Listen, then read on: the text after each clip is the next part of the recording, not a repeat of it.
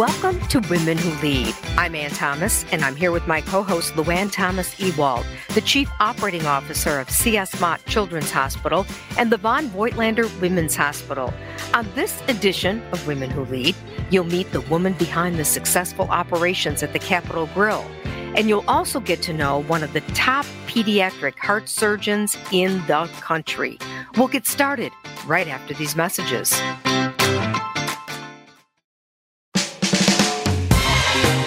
Welcome to Women Who Lead. I'm Ann Thomas. I am here with my co-host, Luann Thomas-Ewald.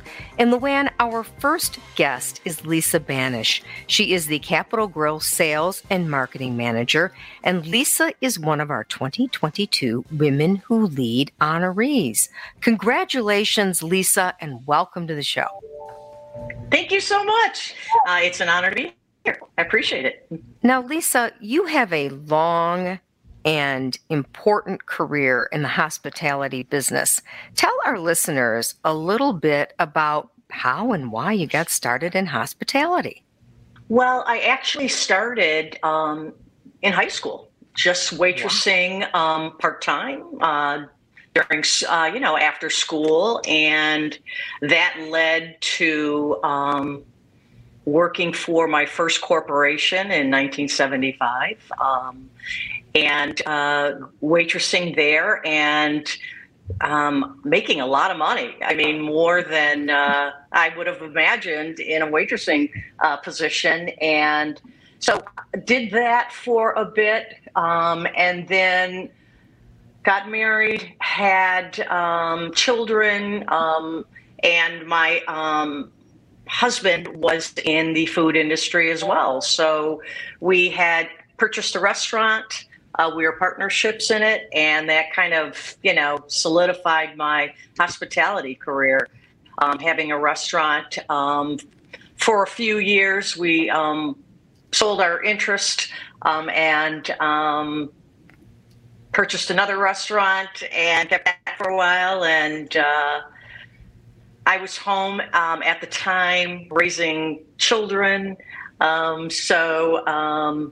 I was ready to get back into my career and got a call from a friend of mine that ran Palace Sports and Entertainment and asked me if I wanted to come and help out there part-time. And I said, sure. So did that for a little bit. And then they offered me a management position there at the Palace. So that kind of really was what started it. And ironically, the man that offered me the management position is Tim Wilkins. He's a managing partner now at Capitol Grill. So my career came full circle from the first person that offered me my management position. And then now he's our managing partner here. So it's just ironic how that all came around. And you've been at the Capitol Grill now for 21 years. That's impressive, Lisa. That is a long time. I've done 10 years of operations. When I first started, I've done that for a while, and then I was offered the sales and marketing position. So that's been my role for the last 11 years. Is doing private dining and partnerships and special events for the restaurant. And Luann, I know you've got some questions for Lisa too. I do. Lisa, Capitol Grill is one of those organizations that we can always rely on for the highest level of customer service and consistency, right? Yes. Any Capitol Grill location, you can feel the culture when you walk in. So talk to us a little bit about how you establish that culture that differentiates, your company from others. Well, we do establish the culture by bringing the right people on the bus. And that's people that have hospitality skills. We can always teach them our systems, but they have to have those hospitality skills to really come on board with the restaurant. And once they do, there is a process of training them and getting them ready for their role there. But that's probably the biggest thing, is just finding the right people that have possessed those qualities. Well, we know that finding people and finding great talent has been a struggle for the past 2 years. How do you create that loyalty, for retention, to keep the wonderful employees you have engaged and feel appreciated? But then how has Capital Grille attracted the top talent over the past 24 months? Well, when we had shut down originally, there were 45 just wait staff that were furloughed, along with the rest of the team. But the wait staff were all anxious to come back. They do very well from an economic standpoint, and they wanted to get back to working. And I think the biggest thing for anyone that works for Capital Grille is that they're part of the Darden family. And Darden is just an excellent company for anyone who's in the hospitality business to work. They give so much, they offer so much for their employees as far as benefits, 401, health insurance, and things that are really unheard of in the industry, that really builds that loyalty and that retention. So I think from that standpoint, a lot of them stay because they'd be very hard pressed to find that anywhere else if that's their career.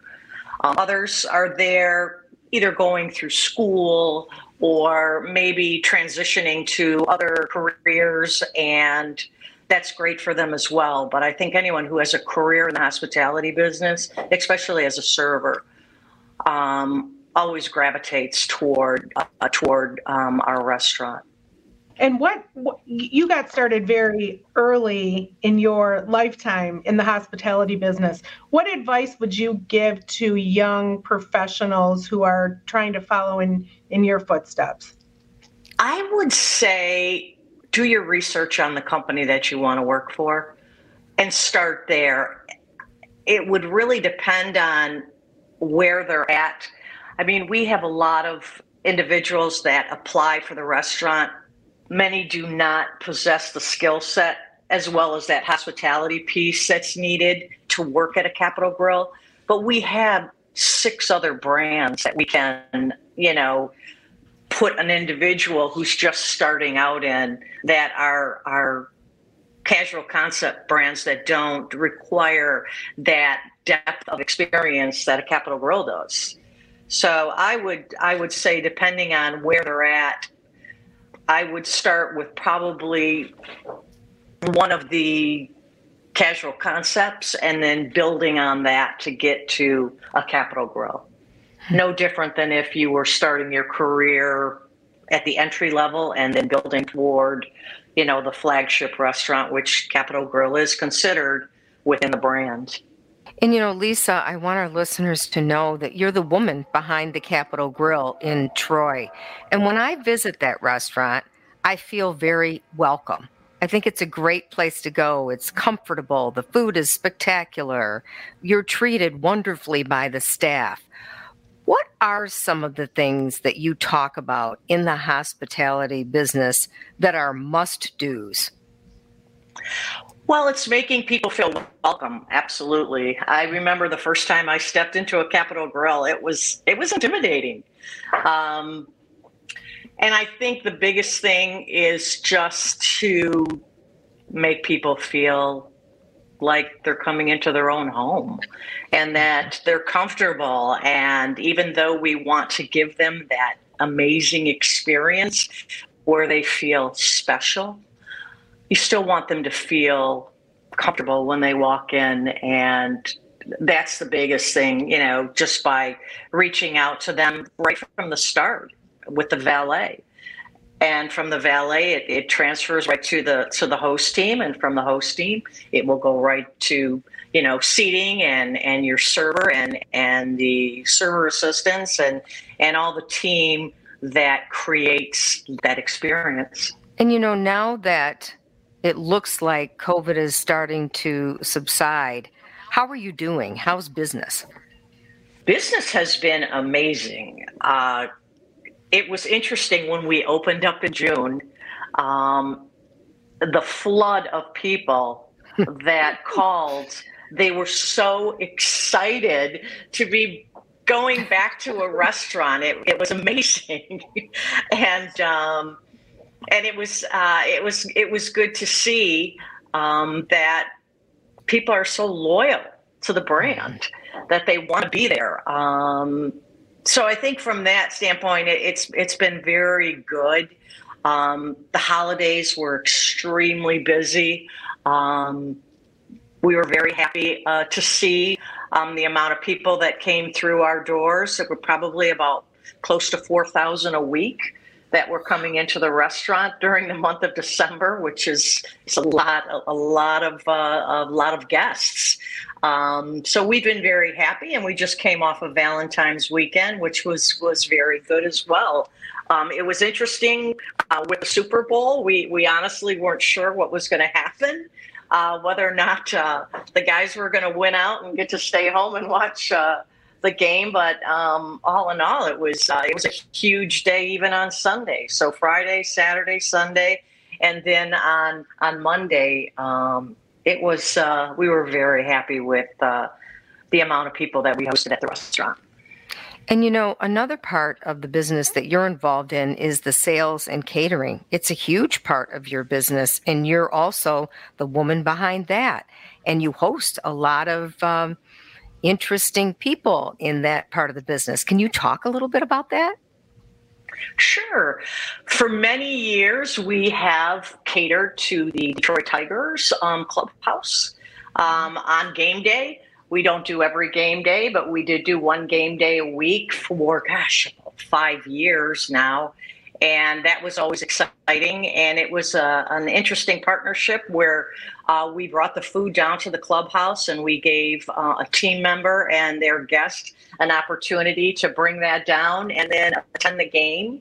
So that was a lot of fun, and met a lot of people through there, the clubhouse manager, as well as, a lot of the players came into the restaurant. We actually hosted Miguel Cabrera's Triple Crown dinner back when Hoop McInerney was still with us, and he sponsored that dinner for him. And that was exciting because all the players were there and the coaches. And we do some work as well for the NBA.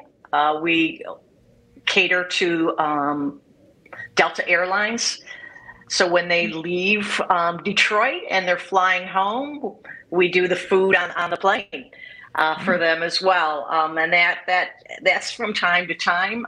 So that's kind of exciting too, though I don't get to really see any players. It's kind of nice to know that they've asked for our food, because they can really pick from a list of different restaurants, and when they choose us, makes me feel good. Absolutely. It sounds like you love what you do. What's the best part of the job? The best part of the job would be the relationship piece. It's meeting all the people, seeing them come back, getting to contribute to special occasions for them. Well, it be birthdays, anniversaries, graduations. That, I think, is probably the best part of the job. And Lisa, what's your proudest career moment? Probably getting this honoree position with WJR as Women Who Lead. I mean, that was pretty surprising, to say the least. So, I mean, yeah, I'm very honored. And actually very surprised. So that probably is one of the proudest. But I don't know. There's just been so many instances where, I felt really good about what I did at the restaurant. Well, Luann, when I sent Lisa a note and said that she was one of her honorees, she said, "Are you kidding? I'm not can't possibly be.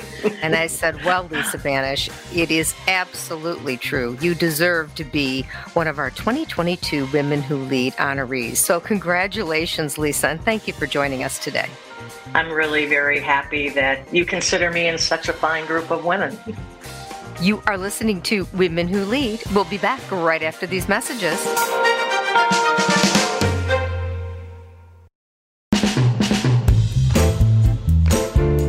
You are listening to Women Who Lead. I'm here with my co-host, Luann Thomas Ewald, and we now welcome Dr. Jennifer Romano to the show. Dr. Romano is the Herbert Sloan Collegiate Professor of Cardiac Surgery at the University of Michigan Medical School.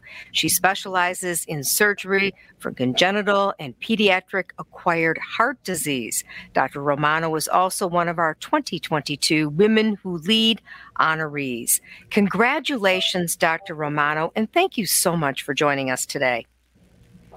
Thank you, and it's a pleasure to be on the show today. I appreciate the invitation. And Lou, I know you've got lots of questions to kick off this segment with Dr. Romano. I do, and we've had some, Dr. Romano has had some amazing news over the past couple weeks, and I wanted to really talk to her about that. She was elected to be the second vice president of the Society of Thoracic Surgeons during their 58th annual meeting held January 29th and 30th of this year. She will hold the first vice president position in 2023 and become president of this organization in 2024. She's one of the few congenital heart surgeons and the first female to be elected in this honorary position. So everyone at CS Mott Children's Hospital is so excited for her for representing us, but we're also so excited for her representing female surgeons throughout the world in this prestigious announcement. So, Dr. Romano, talk to us and tell our audience a little bit about what the Society of Thoracic Surgeons is. So the Society of Thoracic Surgeons is the largest organization in the world that represents cardiothoracic surgeons and the patients that we serve. So that means it involves adult cardiac surgeons, adult thoracic surgeons, as well as congenital heart surgeons within the organization. And again, it represents not only the professionals, but also the populations that we serve. There's a significant amount of work that's done at a policy level. And we do span across the world with large representation from the United States, Canada, much of Europe, as well as Asia. So I want to take it back a little bit first. So you are clearly one of our leaders within Michigan Medicine and CS Mott Children's Hospital. And, there's many employees and other physicians who look up to you and your leadership. Can we go back, talk to me about how you even became interested in being a surgeon? Where did this start? Well, it's interesting that you should ask because it actually started at Mott way back when, as Dr. Bartlett refers to me, I was a co-ed at the University of Michigan. So actually in my early years, I thought I wanted to be a veterinarian, and I sought out an opportunity in Dr. Bartlett's ECMO lab because they did large animal-based models. I was really there for the animal experience, but most of the people that were in the lab were there as to get research experience leading up to going to medical school. While I was in the ECMO lab, one of our projects quickly transitioned over to the hospital, and I also would work extra hours, basically stocking the ECMO carts in the ICUs. And at that time, that was primarily in the NICU and the PICU. So that was really my first opportunity to be in a hospital setting, was in CS Mott Children's Hospital. When I decided to apply for graduate school, of course, I was thinking vet school. And when I asked Dr. Bartlett for a letter of recommendation, he refused and said he would only write me a letter if I also agreed to go to apply to medical school. So he had lots of sage advice, and I listened to him, and I applied, and I successfully matriculated to Harvard Medical School and loved every minute, but always maintained that interest in the pediatric population from my original ECMO experience. It's interesting because Joe Custer, who used to be an attending in the PICU many years ago, who knew me again as an undergrad also went to Harvard Med School. Dr. Bartlett had done his surgical training at the Brigham and Women's Hospital. So there's this little cheerleading team for me early on, kind of following my career. And when I, during medical school, decided to go into surgery and return back to the University of Michigan for my training. So you have mentored and helped, so many young physicians and those that want to become surgeons. What advice do you give them? You have gone to the top universities for training, for undergrad. What advice do you give them, and how do you balance your work life and your home life? Two very different questions. I heard you giggle. I heard a little giggle. Yeah. So first of all, I think there's kind of three main words of advice that I give when I have, anywhere from high school to undergraduate to medical students. First is always keep your eyes and ears open and listen to those who have more experience or can see you in a different light. So all along my path, I had people that would reach out to me and say, you really excel in this area. You have a strong aptitude here. And it may not have been an area I was considering, but when somebody would reach out and say, this is really an area where you're excelling, you should really explore it further, I listened and did that. So I initially was going to be a pediatric intensivist, and here I am, a pediatric cardiac surgeon. So the path changed many times because of really wonderful people that mentored me. The next thing that I tell people is to, again, kind of look around you. And if you're in a group of people who are similar minded and are enjoying what you're doing and you're enjoying working with those people, you're probably in the right place. If you're finding that you're kind of always not quite in step with everybody else, or you feel like you're a little bit out of place, you probably are, and keep looking for, a better fit. And then the final thing is, it really shouldn't be hard. Yes, there's going to be long hours and there's going to be hard work, but it shouldn't be hard. I tell people, and they think I'm crazy, but becoming a congenital heart surgeon was really the path of least resistance for me. It just kind of laid out before me, and I continued to follow a path where I was following my skill set and where I was really able to shine. Dr. Romano, you've helped to have the Congenital Heart Center at Michigan Medicine as one of the top in the country. What are some things that you're most proud of? I think I'm most proud of the group of people I work with. I think anybody in the field of congenital heart surgery knows exactly how special the University of Michigan Mott Children's Hospital Congenital Heart Center is, and I'm so very honored to be part of that group. I remember the first day I met Ed Bove, who I was a general surgery resident looking for a research lab, and I was going to work with Dr. Mosca, who was his junior partner at the time, and I went to talk to Dr. Mosca about my research project. And he's like, hey, I have somebody for you to meet. And he took me over and he walked me right into Ed Bove's office. He's like, hey, Ed, I want you to meet the person who's going to take your job someday. And it was just the cutest thing. And from that moment on, Dr. Bove took me under his wing, has been the most tremendous mentor and sponsor, and that has continued with Dr. Oye. And they trained me. They gave me my career. They gave me my opportunities. It's because of them that I have an opportunity to be the future president of the STS, because it gave me a chance to step up and stand out. But I'm just most proud of the Congenital Heart Center, the cardiologists I work with, the care we provide for patients. Really, that's what brings me the greatest pleasure, is just the families and the children we care for and giving them a second chance and giving them hope.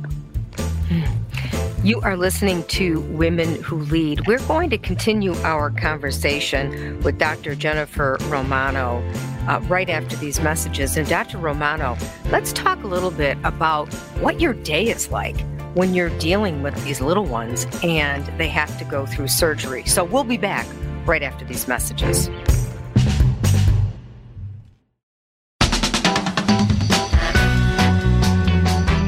Here today on Women Who Lead is Dr. Jennifer Romano. She is the Herbert Sloan Collegiate Professor of Cardiac Surgery at the University of Michigan Medical School. She specializes in surgery for congenital and pediatric acquired heart disease. And Dr. Romano, as I was listening to you talk to Luann a little bit about your career and the mentors that you've had in your life, it's really amazing what you do every day, day in and day out. You've got these little ones and they need heart surgery. What is that like for you on a day-to-day basis? Well, that's a tremendous responsibility. There's many days where I just pause and think of the trust that our families put in myself and in our team to care for their most precious child. I have a 7 and 9-year-old, and it makes it so incredibly real to know what it's like to entrust somebody with your child's life. But I think what's so wonderful is children are incredibly resilient, and we take these little kids through some really big operations. And for the majority of our heart defects, these kids will have one major surgery in their life and hopefully no further interventions and can go on to live an otherwise normal, healthy life with a scar on their chest. We certainly have other kids with much more complex heart disease who are facing a multitude of interventions and need for repeated hospitalizations. And it's just so amazing to see their spirit and their resilience. These little kids that 2 days after surgery, they're, running down the hallway and going to the playroom. What their parents go through to support each other and to support their children it's truly a tremendous gift to be part of that whole process. This might be a stupid question, but I'll ask anyhow. Are a lot of kids born with heart defects in this country? Like, how many kids do you see per year? So congenital heart disease is actually the number one birth defect. So about 1 in 100 kids will be born with some, congenital heart defect. That's granted, the majority of those are minor and may require absolutely nothing or may require some observation over time. And there's that small subset that are going to require either a catheter-based or surgical intervention, oftentimes within the first year of life. For the patients we see, the majority of our patient population are babies who are born with heart defects that without surgery as a newborn, so within the first couple of weeks of life, they wouldn't survive. And what about some of the advances? I mean, it's 2022 and you're talking about doing this surgery and then these kids being able to, run down the hall and go off and play for a while. That's amazing. So talk a little bit about the advances. Congenital heart surgery is really what brought cardiac surgery on the map to begin with. Initially, it was doing palliative procedures for patients with congenital heart defects called tetralogy of Fallot back in the 1940s. And really all we had to offer them were just that, palliations, ways to help them live longer with the heart defect they had. And over the ensuing 80 years, the advances in technology in terms of ICU care, cardiopulmonary bypass technology, and being able to now do interventions on babies who are premature, who are less than 2 kilograms. We have hybrid procedures now where I lead that program at the University of Michigan with Dr. Jeff Zampi, where we're able to do procedures on some of our highest risk patients that allow them to get bigger and older so they can actually withstand the heart operation that they need using catheter-based and surgical approaches. So there's been tremendous strides also in terms of assist devices, mechanical devices to support the heart for children whose hearts are failing and awaiting transplant. It's really tremendous growth across the field that has really changed what we can offer these patients, both in the short and in the long term. It's just really extraordinary. So on a daily basis, at the end of the day, as you leave your work, what are some of the really wonderful things that have occurred for you that make all of this worthwhile? Again, it gets back to the patients and the families. It's when I have scattered throughout my office all sorts of little gifts or tokens from patients. I have one little girl who, she loves Petoskey rocks, and every year she sends me some new polished Petoskey rock. And it's just the sweetest thing from this little girl who I have a very brief interaction in overall the lives of these children. I may spend 4 hours fixing their heart and they have another 80 years of life, but it's a meaningful 4 hours. And so it's so sweet when you get these notes or when a family reaches out or just, thankfully now as the pandemic goes away, hopefully we can start hugging again. But, when for families, when you come back and you're like, yeah, the heart's fixed, went great. They're taking a breathing tube out, should be up in the ICU in the next couple of hours. You can only imagine what the feeling is for a parent to finally exhale and say, they're fixed. Mm-hmm. And, just that simple, the most commonly asked question is, I don't know how to thank you. And I'm going to just take them home and love them and grow them. Send me a Christmas card. How challenging was the work during the pandemic, Dr. Romano? It was incredibly challenging and continues to be incredibly challenging. I think in every phase of the pandemic, we've been faced with a different challenge. In the beginning, it was literally the fear of just walking into the building. Were you going to get sick? Were you going to take something home to your family? What was going? There was so much uncertainty, but everybody was all hands on deck, but also we've lost that ability to really support each other in a way that we used to be able to. We were all at a distance from each other. You couldn't touch each other. You couldn't give somebody a hug or put your hand on their back for support. We worked our way through that, and with vaccinations, there's more comfort, and we're able to be, in group settings to some degree again, which is so helpful to just see each other's faces and not live on Zoom. But now we're facing the next challenge of staffing shortages. So before, we couldn't do operations just because we had a skeleton crew because all the healthcare providers were taking care of patients with COVID.